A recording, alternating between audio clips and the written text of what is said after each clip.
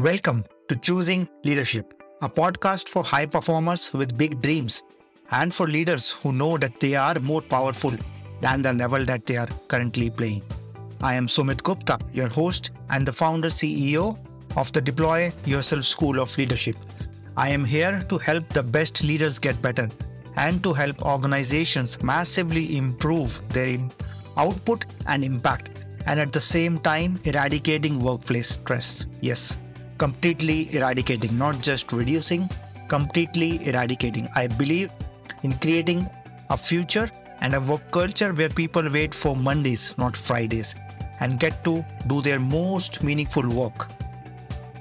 The aim of this podcast is not to provide you more content, but instead shift the context under which you operate. This podcast is titled Choosing Leadership because that is what leadership is, a choice. In each episode, I will celebrate leaders who have made such choices, which are not always easy and comfortable, but which has helped them get to where they are today. And let us celebrate the leader in us for choosing to move over our fears, for choosing to be motivated by something bigger than ourselves, and for choosing to deal with every challenge that comes on the way. Let us celebrate you right now for stepping into the unknown and taking courageous action, as those were the moments when you chose leadership. At the end, I will share how you can be our next guest on this podcast. And with that, let's get started. Silvia is the co-founder and CPO of Levi, which is working to make sure everyone has a chance of fertility through precision fertility diagnostics. In the interview, Silvia shares how she is empowering women and couples by translating medical research into valuable information for family planning. She shares how the mission of her startup is also her personal mission and how similar leadership is to parenting. We had a conversation about the small and little things which we remember and the challenges of convincing investors as well as other stakeholders of what they are doing, which is quite unique, and why. Hi Sylvia, welcome to the Choosing Leadership podcast. Hi Sylvia. Hi, Sumit. Welcome to the Choosing Leadership podcast. Thanks for having me. Wonderful. It's good to have you as well. So for anybody who is listening, can you start by sharing a little bit about yourself, who you are and what do you do? Sure. My name is Silvia Hecher. I'm based in Vienna, Austria. I am co-founder, CPO at the company called Levi Health.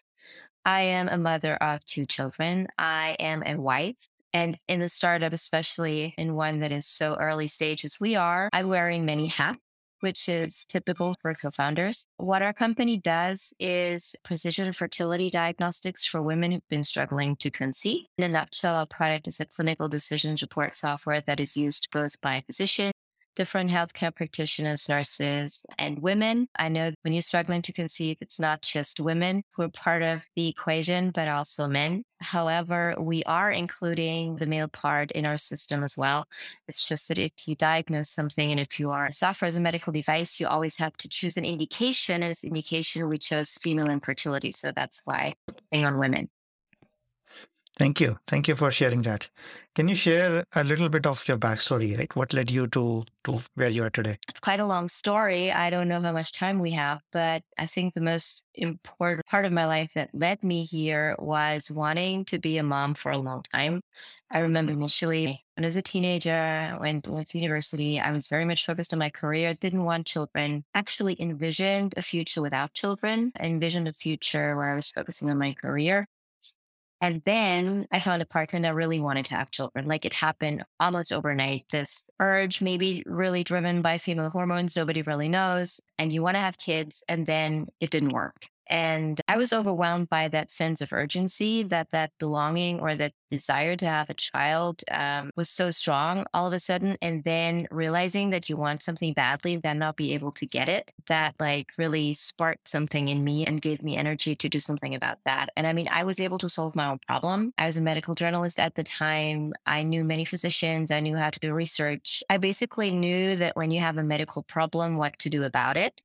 But I was and I am very well aware that is not true for the most people out there. And that especially women struggling to conceive lay all their hopes in the hands of physicians and don't really, on the one hand, take responsibility or ownership, but not just because they don't want to, but because they're not able to.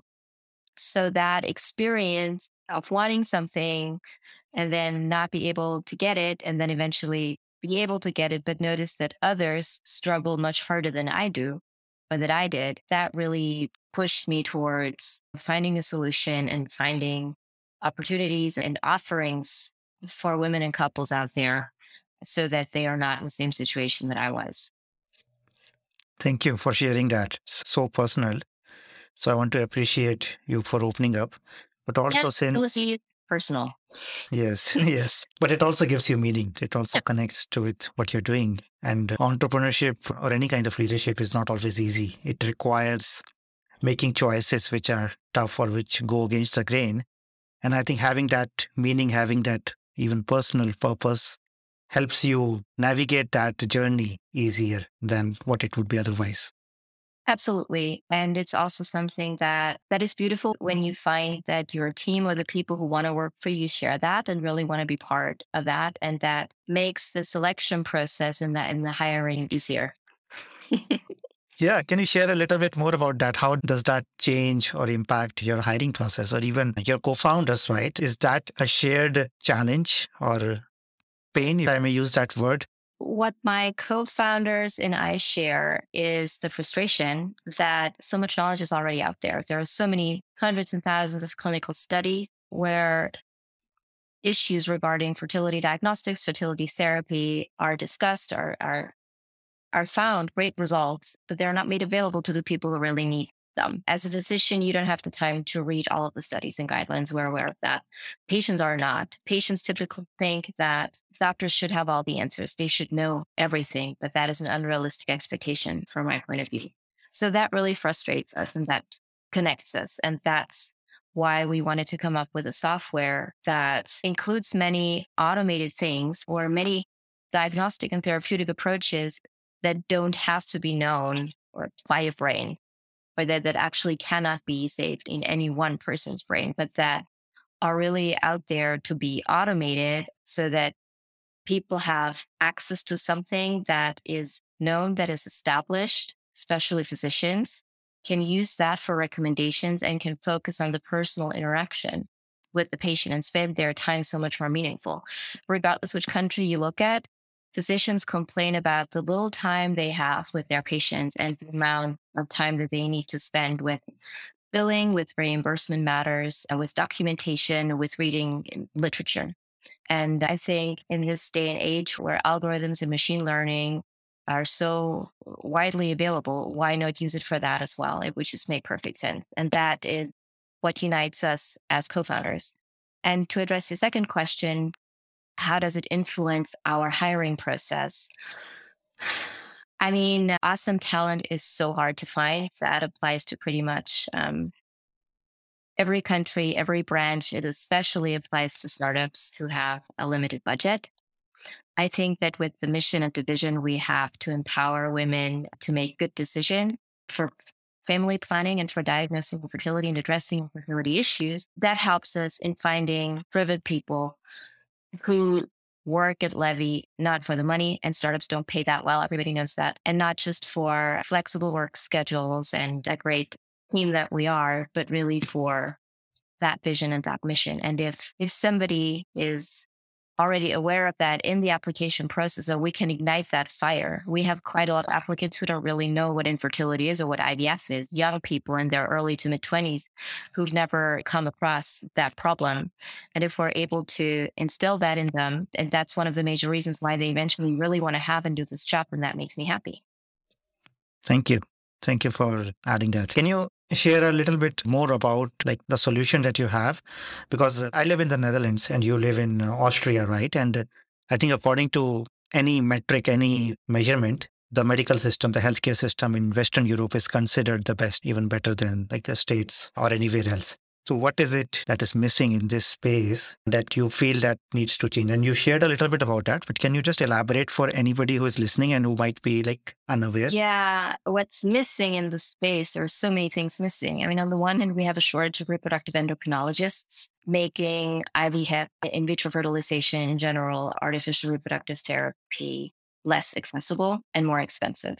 On the other hand, you have gynecologists who are not trained in endocrinology, which is something you need in order to do fertility medicine to stimulate ovaries and so forth. So there is certain knowledge missing. And on the other hand, what's missing is that link between OBGYNs and fertility and a good selection of which patient should be with their gynecologist, because that's the best person to go to, and which person should go to an IVF clinic because that person needs IVF.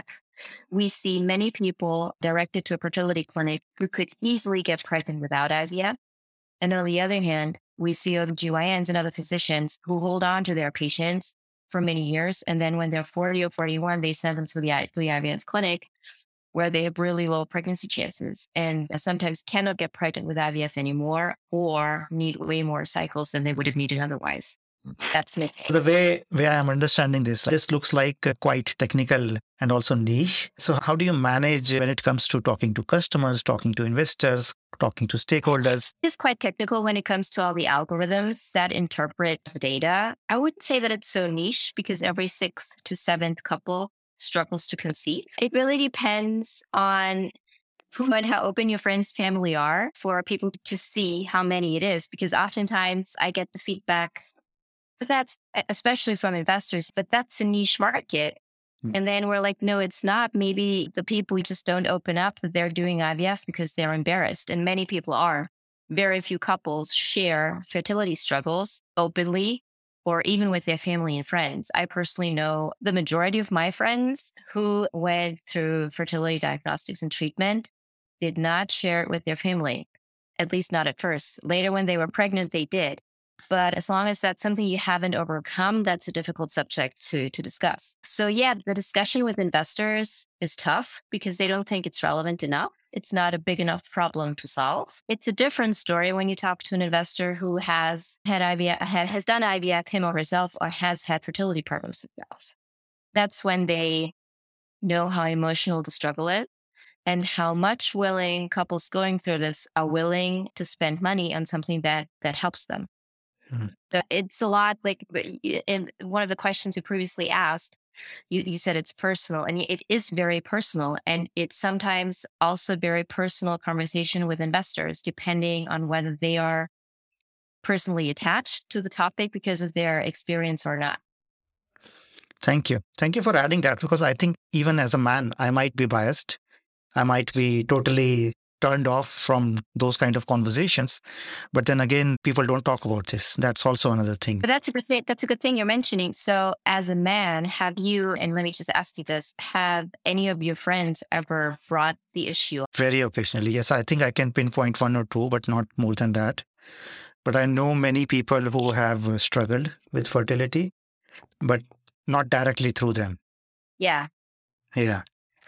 Yeah. And I can imagine that if it's difficult, like to really speak in a casual conversation, it can be very difficult to really ask for help or really open up around that. And I'm sure that stress, that holding that inside also makes it more difficult for you to. Yeah, that's the interesting thing. And the thing that I really like is that as soon as you open up, or as soon as I open up and talk about fertility struggles and my personal fertility struggles in public, all of a sudden other people open up as well. And they're like, yeah, I've also seen this doctor and he couldn't help me. Or, yes, I've also had 2 miscarriages, but actually I don't like to talk about it often. But, if you've gone through the same experience, then obviously I'm happy to share, and they're happy to talk to somebody else who can relate. Yeah. And I think this is one thing with leadership and human communication as well, that the more we open, it looks difficult, it looks embarrassing at times, but it increases trust. It builds a relationship, even when there was none before. Exactly. Yeah. And that's the beauty of what we do. I mean, essentially our product is a software, but the people we deal with are still people with their stories and their desires. When you design a software for fertility, you really cannot just be any software because you know that the people using it use it with a lot of emotion and a lot of expectations. And they want to be seen. They want an eye to eye relationship. They don't want to be talked down to. At the same time, there's many things they don't know. So a lot is also about the right tone of voice in which you educate both physicians and women about things they don't know yet. And especially with physicians, you have to find a different tone of voice because they know that many people think that they should know everything when they don't know, and it's impossible to know everything. Yeah, I think especially when it's coming from an expert to really open up and say that I do not know or that I might be wrong is very difficult. Yeah, and the United States is a bit different from Europe because US physicians had used technology in everyday patient relations for a long time. Whereas European physicians, they maybe sometimes Google something, but they don't use clinical decision support tools the way Americans do. For them, it just comes a lot more natural. For them, it's more like, hey, technology exists. Why shouldn't I use it? Technology makes the relationship and the advice that they're able to give better. And they're not even like, they're not trying to hide it. They involve the patient in the way they use technology to come up with a decision. And that's what I totally like.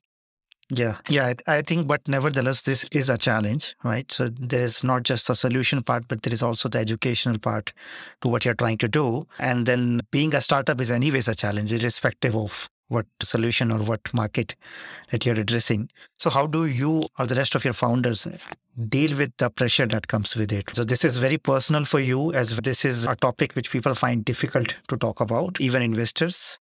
And then there's a lot of dynamics here. How do you manage all the pressure and overwhelm that comes along with it? I think what my co-founders and I do is that we try to talk a lot to other co-founders who go through similar things and see how they're coping, what's helping them. It's a bit like infertility. If you go through infertility, you like to talk to other people who go through it because for other people, it's difficult to relate.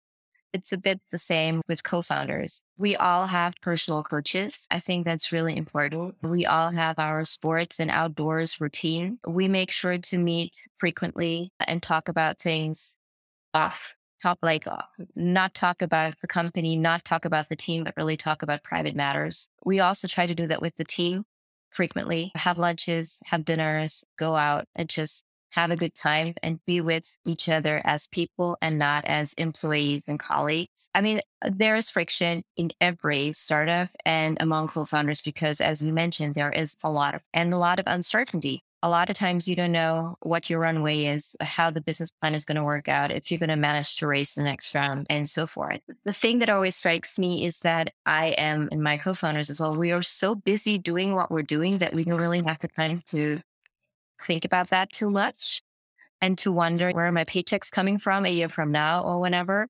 You just keep on going and you got to be there for your team. I mean, I have to be there for my team. And that keeps me so busy. And that is something that motivates me so much that I don't really feel too pressured, to be honest. Thank you. Thank you for sharing that community part and the fact that you all have coaches. It's so important to talk about these things. And it might, I want to highlight that. I interview a lot of leaders, but it's very rare that I interview women leaders because women leaders are by proportion less.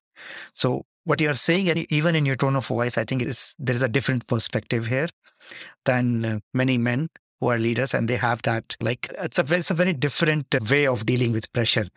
And I think what I could listen in your voice was very humble, but also very grounded at the same time.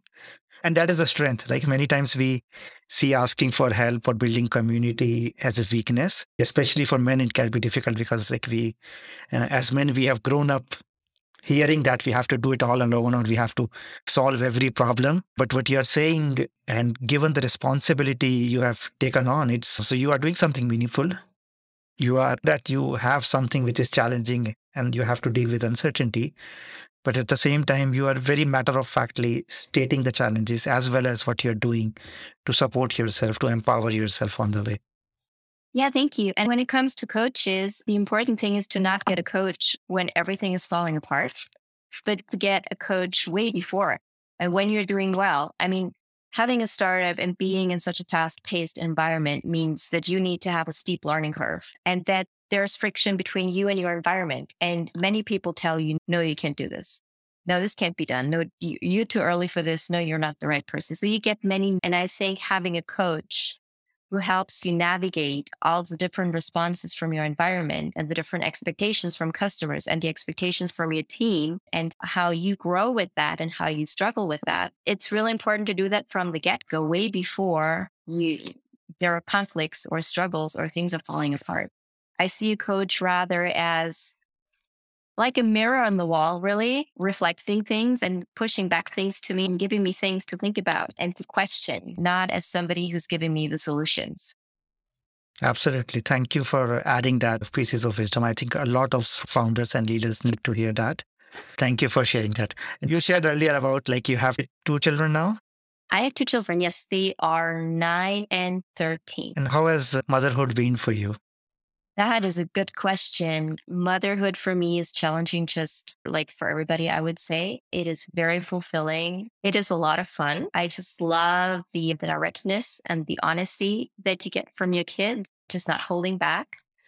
I love the questions they ask. My kids are both very curious and they often wonder what the heck it is that I'm doing. And they come up with the cutest and most interesting questions. And for me as a woman, had I not become a mother, I really probably would have felt that I'd missed out on something important, something big. That's just for me. A lot of women don't have that. A lot of women are perfectly happy and fine not being a mother. But for me, it was really like a missing piece that I'm happy to be. And of course, I struggle being a mother and having a startup at the same time. I feel like I'm never doing enough on the one end and I'm never doing enough on the other. I always would like to have more time for my children, more quality time. And I always have things for my startup at the end of the day that I really wanted to get to do and didn't get around to. So that's a struggle and a frustration I have learned to deal with because that is something that I experience every day.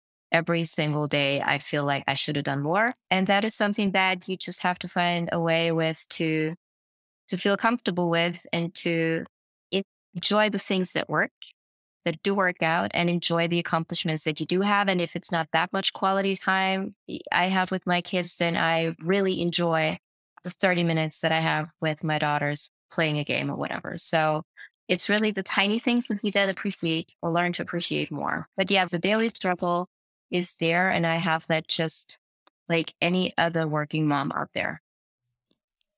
Thank you. Thank you for adding that. I think the tiny things is what we remember. The tiny things is what add those sparks to our life. And then also seeing that as a narrative and then sharing that narrative also connects with what you're trying to do with your meaning and purpose. Yeah, totally. And I hope that my kids can appreciate that one day. They will. Yes, they will. And right again, what we are talking about, I think for anybody who is listening, this is not easy many times to talk about, to open up. And I want to acknowledge that, right? Even in this conversation, we were interrupted by some technical issues and I will at least remember this interview for those interruptions. So these tiny things, sometimes in the rush for productivity, in the rush for getting things done, especially in the startup or a very like a high productive culture, we tend to ignore all of those emotions or small little things, but it's stopping, slowing down and understanding them, which actually makes it more sustainable, more meaningful, and more joyful in the long run. Yeah, thank you for saying that.